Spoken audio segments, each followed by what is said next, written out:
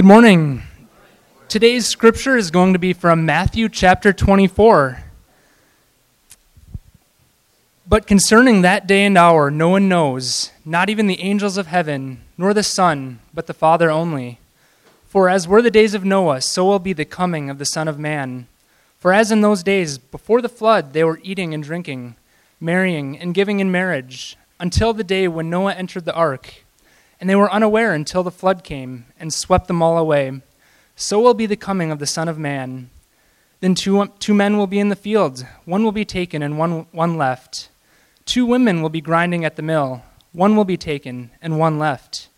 Therefore, stay awake, for you do not know on what day your Lord is coming.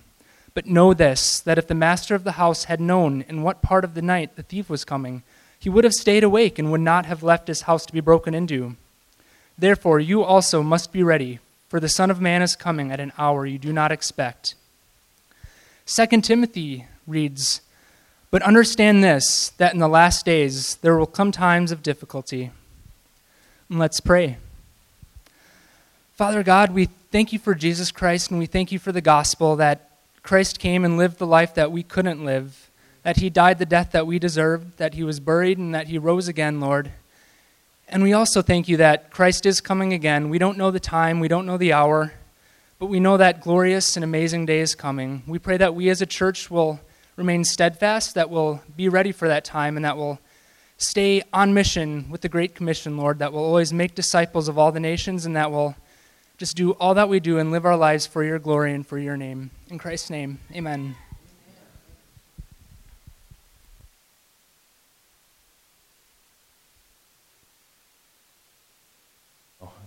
My wife tells me I have an outside voice all the time, but so anyway.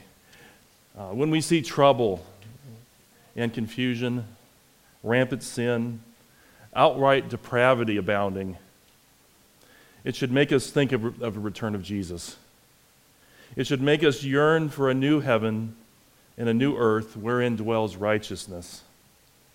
In the beginning of Matthew 24, Jesus' disciples came to him privately on the Mount of Olives and asked him, "What will be the sign of your coming and of the end of the age?" Jesus had recently told them that the beautiful temple that they were walking in, praying in, worshiping God in, would someday have not one stone left upon another.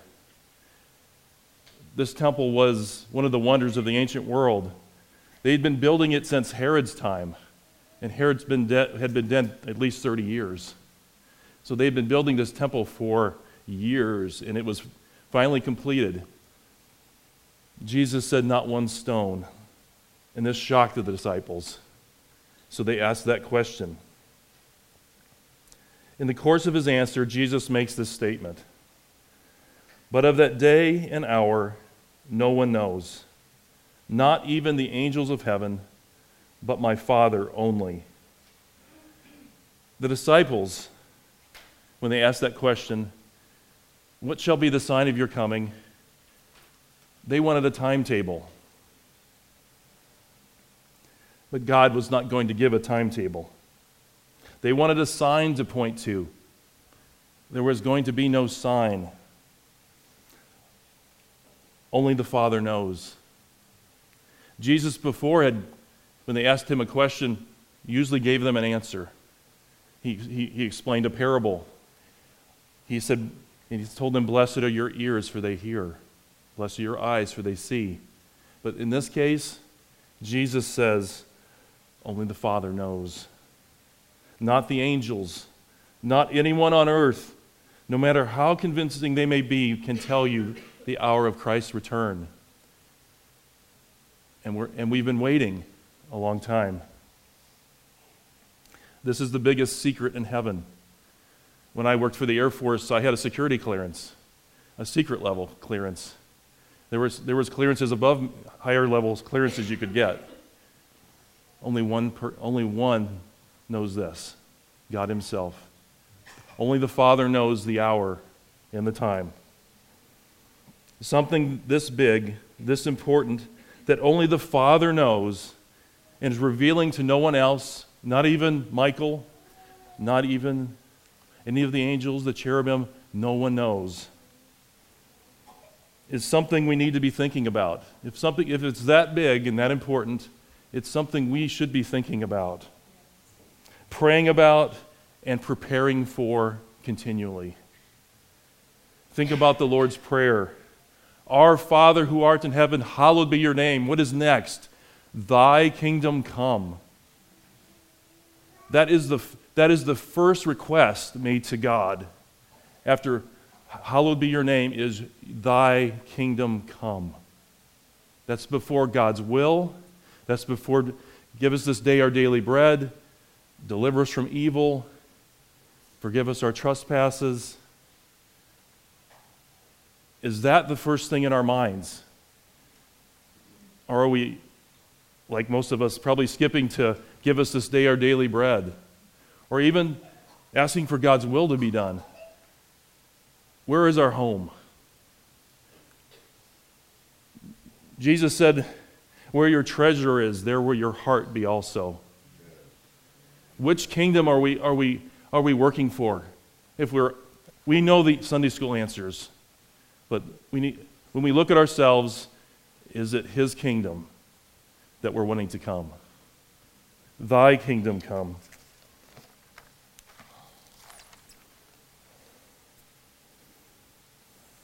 His kingdom in its finality, in its final physical reality to all the earth is the biggest thing to happen since Jesus died and rose again. It is when God is going to end this world. And the kingdoms of this world have become the kingdoms of our Lord. Amen. Jesus uses the story of Noah to illustrate what it will be like when He returns. But as the days of Noah were, so will the coming of the Son of Man be. For in the days before the flood, they were eating and drinking. They were marrying and giving in marriage, until the day that Noah entered the ark.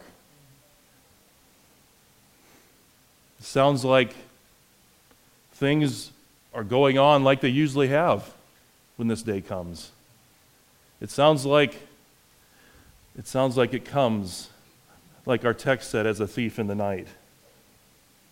One of the first stories we learned out of the Bible as children is the story of Noah.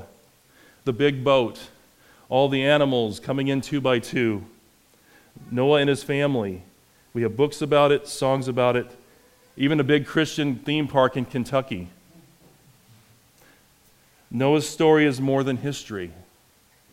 It's a picture of what is going on now and what is coming. It's a picture. Just say Noah. It speaks of deep sin and depravity, judgment and ultimate salvation in this story. Genesis 6:5-6 says of Noah's day, when the Lord saw that the wickedness of man was great in the earth, and that every intent of the thoughts of his heart was on evil continually, and the Lord was sorry that He had made man on the earth, and He was grieved in His heart. Genesis 6:11 says, the earth was corrupt before God, and the earth was filled with violence.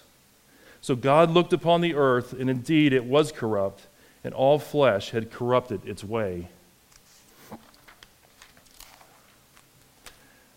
Paul says something similar, but this is in the New Testament. And this is in 2 Timothy 3 if you have your Bible.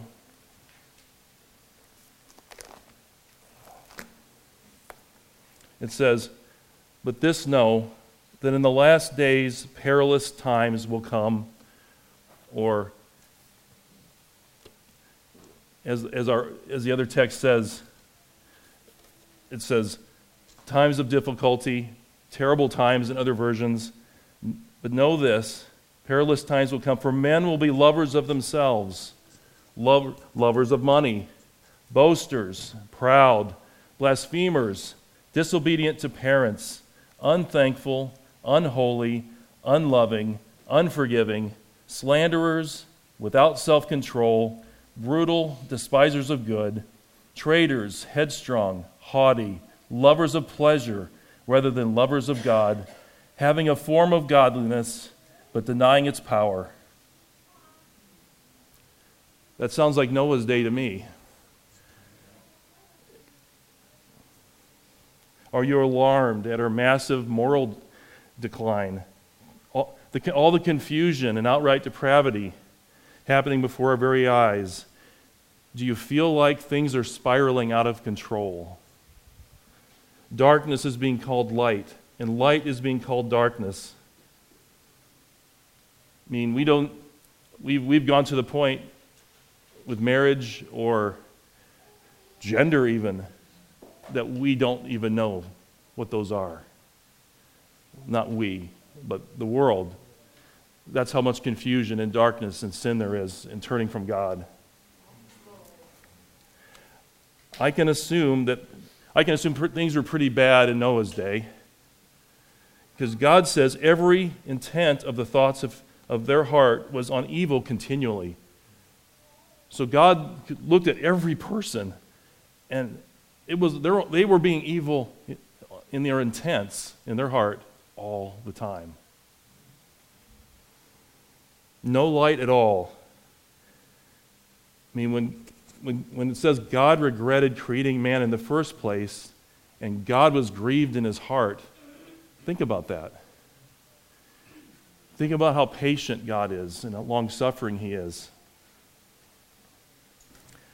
It says in 1 Peter 3:20, God was waiting, it says, to bring judgment. It says God was long-suffering while the ark was being prepared. So while Noah was building the ark, all these people, nobody was changing, nobody was listening, nobody was turning to God. Noah it says, was a preacher of righteousness. He was faithfully preaching, and he was doing what God told him to do. He was building the ark. And it took a while. It took over 100 years. That's a long building project. Hopefully the church won't take that long.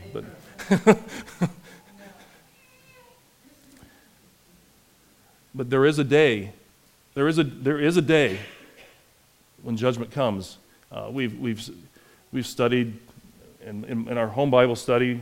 We took a really long time. We finally got done with the Old Testament.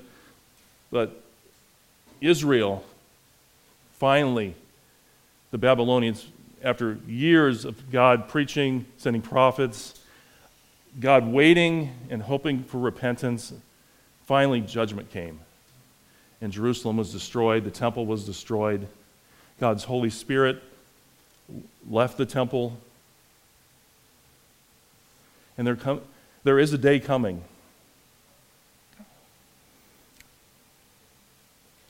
In Noah's case, the day was finally there. The animals were all loaded in the ark. Noah's family went in, and God shut the door.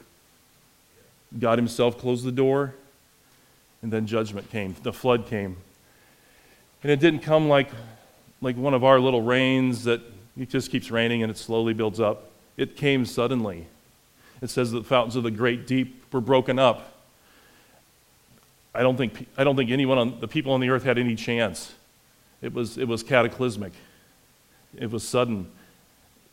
I mean, some of the things that I've studied and read, it's like the very earth exploded and water was shooting forth out of the earth and volcanic activity. All kinds of things happened to destroy the earth.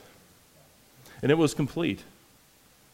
If you look at those dinosaur beds, those animals are scattered. They're just buried. It was complete.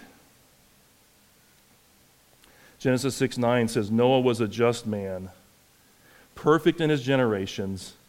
Noah walked with God. And also says, Noah found grace in the eyes of the Lord. Noah was like his great-grandfather Enoch. It says of Enoch, he walked with God and was not, for God took him.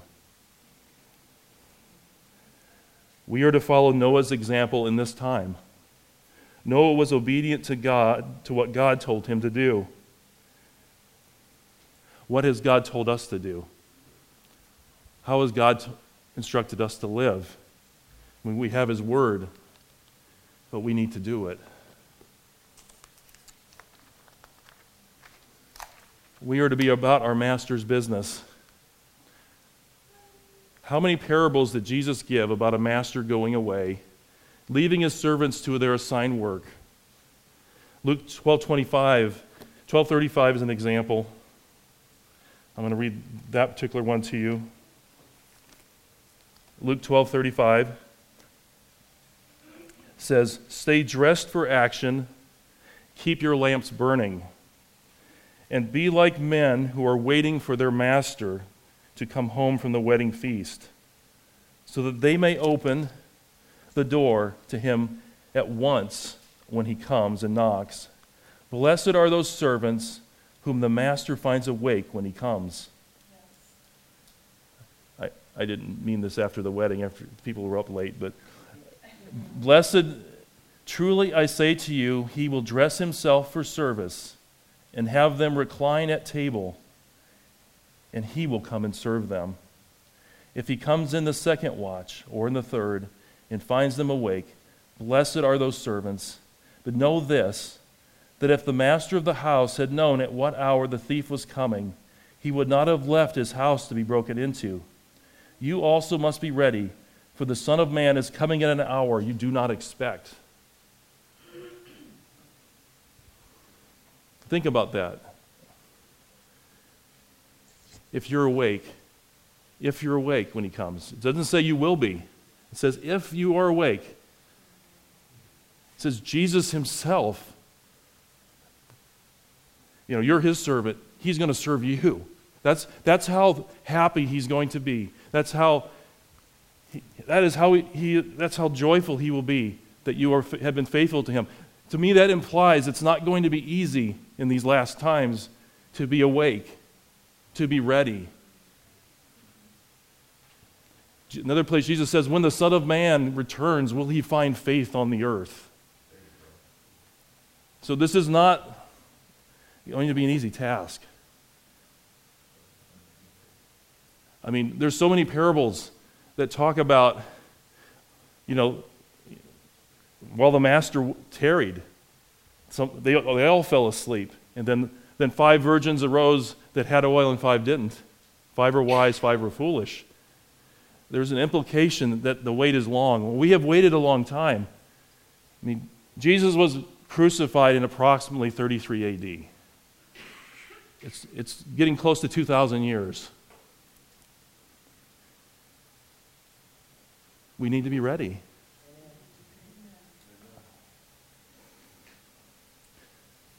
Think about the joy of the Lord. It's important. When you've been up late, we get up for work when we're dead tired. We get the things done we want to get done. This is something that we need to be faithful in. It is beyond your job. It is beyond anything else. Waiting and watching for the Lord.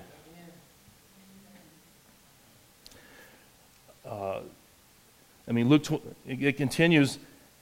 I'm not going to go into it, but if you want to read Luke 12:41 through 48 yourself, those are. I've only read the good part. There's the part that is for if we aren't faithful, that Jesus talks about when he's explaining that parable. We need to have an urgency. It says these things are when you see these things become to pass in Matthew 24. Be ready, for these things are at the doors. Judgment fell when God shut the door. Think about this in Noah's day. Only 8 people, 8, in the whole world. 8 people out of, I don't know how many millions of people lived on the world in Noah's day. Only 8 people made it on that ark.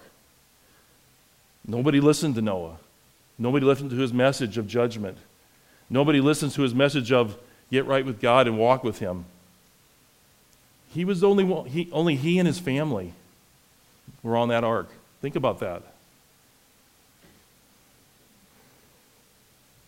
That wasn't an easy thing. Nobody wants to be alone. Nobody wants to stand out. Nobody wants people to not like you. I'm sure he was despised by everybody. He was mocked. I mean, God must have protected him because he still was alive. But think of that. One man against the world. One man is listening to God during that time, Noah. It's only a matter of time until the door of grace of the ark of our salvation, Jesus Christ, closes. We are in a time of grace. We are in a time where God is saying, "Come unto me, all you who are weary and heavy laden, and I will give you rest." We are in a time where it says, "For it shall come to pass that all who call upon the name of the Lord will be saved." That's the time we're in right now. But we don't know when that door shuts. We don't know when that door of salvation is going to shut. That's why the word says, today is the day of salvation. You don't know what tomorrow has.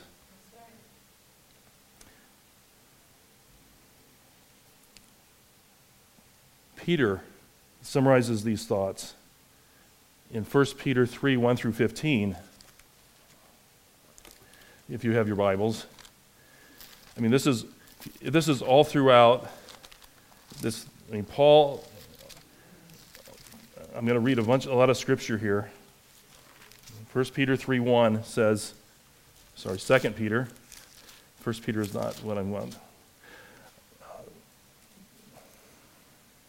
Behold, I write to you this second epistle, in both of which I stir up your pure minds by way of reminder. So this is something that Peter thinks it's important enough to remind these. So most of you know this, I'm sure, what I'm talking about. This is nothing, wow, I've never heard that before. This is something that we need to do and to remember and to walk in. That Peter says, that you be mindful of the words which were spoken before by the holy prophets, and of the commandment of us, the apostles of the Lord and Savior, knowing this first, that scoffers will come in the last days, walking according to their own lusts, and saying, where is the promise of his coming? For since the fathers fell asleep, all things continue as they were from the beginning of creation. For this they willingly forget, that by the word of God the heavens were of old, and the earth standing out of the water and in the water, by which the world that then existed perished, being flooded with water. So once again, it's referring back to Noah. And in that time, people are ignorant of that. I mean, when I was in school, nobody talks about the flood, and they mock anyone who does. They are ignorant of that, and they're willfully ignorant of that. Why? Because it points to God's judgment. It points to God judging sin. It points to what is coming. But the heavens and the earth, which are preserved by the same word, are reserved for fire until the day of judgment and perdition of ungodly men. So the judgment that is coming in the future is not a flood, because God's already promised he wouldn't destroy the world with a flood again. He's going to renovate the earth by fire.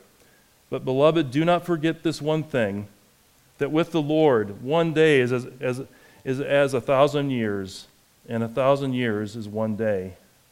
The Lord is not slack concerning his promise, as some count slackness, but is long-suffering towards us, not willing that any should perish, but that all should come to repentance. Why has our God waited this long? Why has almost 2,000 years gone by since Jesus rose again? This verse, God is long-suffering towards us, not willing that any should perish, but that all should come to repentance. That's the God we serve. One who is long-suffering and merciful. Just like he waited in the days of Noah, so he's waiting now. But the day of the Lord, the day of the Lord will come as a thief in the night, in which the heavens will pass away with a great noise, and the elements will melt with fervent heat. Both the earth and the works that are therein will be burned up.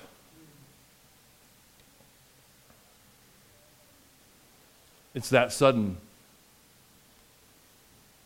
Some morning you may get up, and that's the last day. That is the day.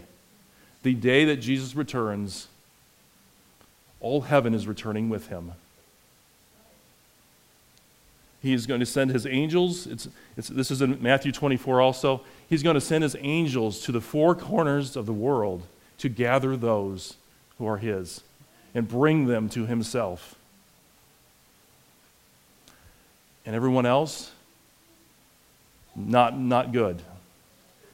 Eternal darkness, judgment, perdition, fire, where the worm dies not. There's no middle ground. I think a lot of times we are trying to find the middle. Let's compromise here. I'll give God some, and I'll, give the world some. There isn't a middle ground. You're not standing on ground. There's nothing there. Because this is what it says. Because of this, because of the judgment that's coming, because of everything going to be dissolved and burned up, it says, therefore, since these things will be dissolved, what manner persons ought you to be? In holy conduct and godliness, looking for and hastening the coming of the day of God, because of which the heavens will be dissolved, being on fire, and the elements will melt with fervent heat. That's why it's important you think about thy kingdom come first. Because this is supposed to motivate us. We're supposed to keep our eye on the prize, to not get distracted by the cares of life, the deceitfulness of riches, the desire for other things to enter in and choke the word of God so we're unfruitful. These are the things that are supposed to be in the forefront of our eyes. So if you pray through the Lord's Prayer, think of that the next time you pray through it. After you give God the glory to his name, thy kingdom come.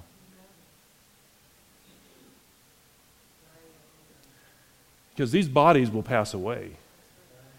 We're really concerned about them, what they look like, how healthy they are, and that's not a bad thing. But if that's all you're doing, these are going to pass away just like the earth. Your house will pass away. Your car, your job. We all eventually, should the Lord tarry, we go back to the dust of the earth. It says, nevertheless, we, according to his promise,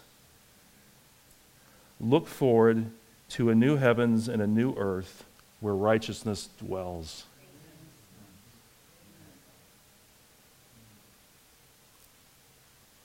That's what we're working for. We're serving God here like Noah. We're being faithful to him. But we are looking for a new heaven and a new earth. It says of Abraham, he looked for a city whose builder and maker was God. I mean, all the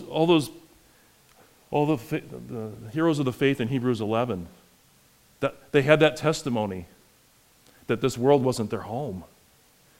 They were just passing through. Their home was way up somewhere, away beyond the blue. As the song goes, the angels beckon me to heaven's open door, but I won't feel at home in this world anymore. It frees you.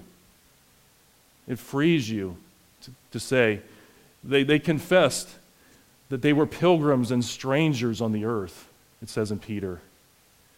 Do you confess that? I mean, people talk a lot about, I'm going to confess this, I'm going to confess that. Do you confess that you are a stranger and a pilgrim on the earth?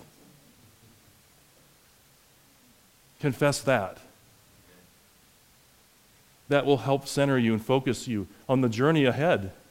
This world is not your home. If it is, that's not a good thing.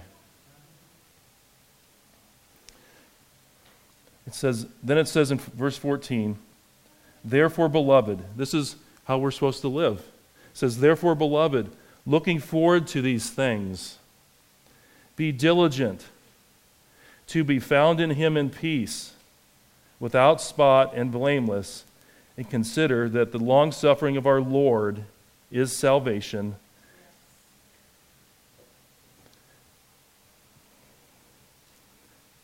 Because you're looking forward to these things, it's going to motivate you to be diligent. Because that's what you're working for. It's not a religious thing. You're serving the King.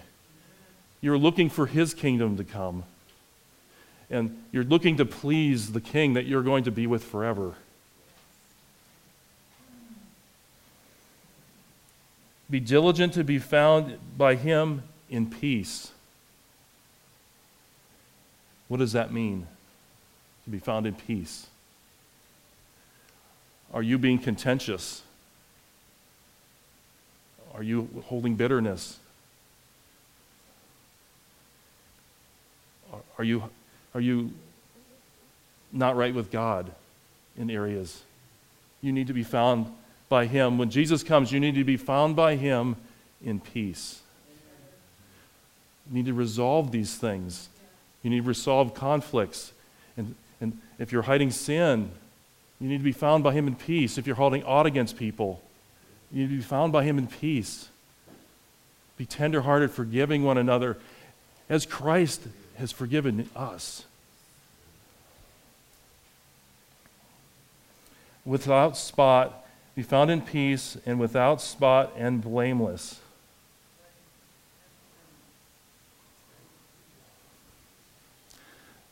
God expects us to live a holy and blameless life. What does it say of Noah? It said he was perfect in his generations. He was the only one that God considered that in his whole generation. If you look in Genesis, from Adam to the flood, there's not a whole lot of people commended there. You've got Enoch, maybe a couple others. Not much else. You have Nimrods and people like that. And you have Seth. There's not a lot.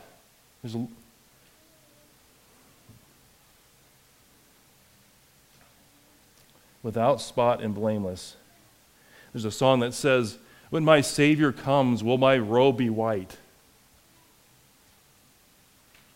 Are you living a clean and holy life before the Lord? Those are the things that make you ready and watching. Because he's going to come suddenly. It's kind of like, this is rude. Don't do this to people. You knew you had company coming, and they don't tell you when they're coming. So you got to keep your house spotless all the time. But that's what the situation we're in. Or if you're in the military, there can be a sudden inspection at any time. The colonel's coming, could show up at any time. So you got to keep everything squared away. That's just the expectation. This is what the Word says. This is, if you want to be found by him, if you want to be ready when Jesus comes, this is how it's supposed to be. And says this, and consider that the long-suffering of our Lord is salvation. Don't get impatient waiting.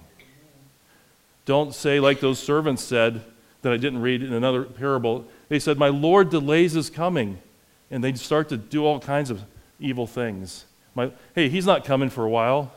We can do what we want for a while. We'll get it figured out later. Consider the long-suffering of our Lord is salvation.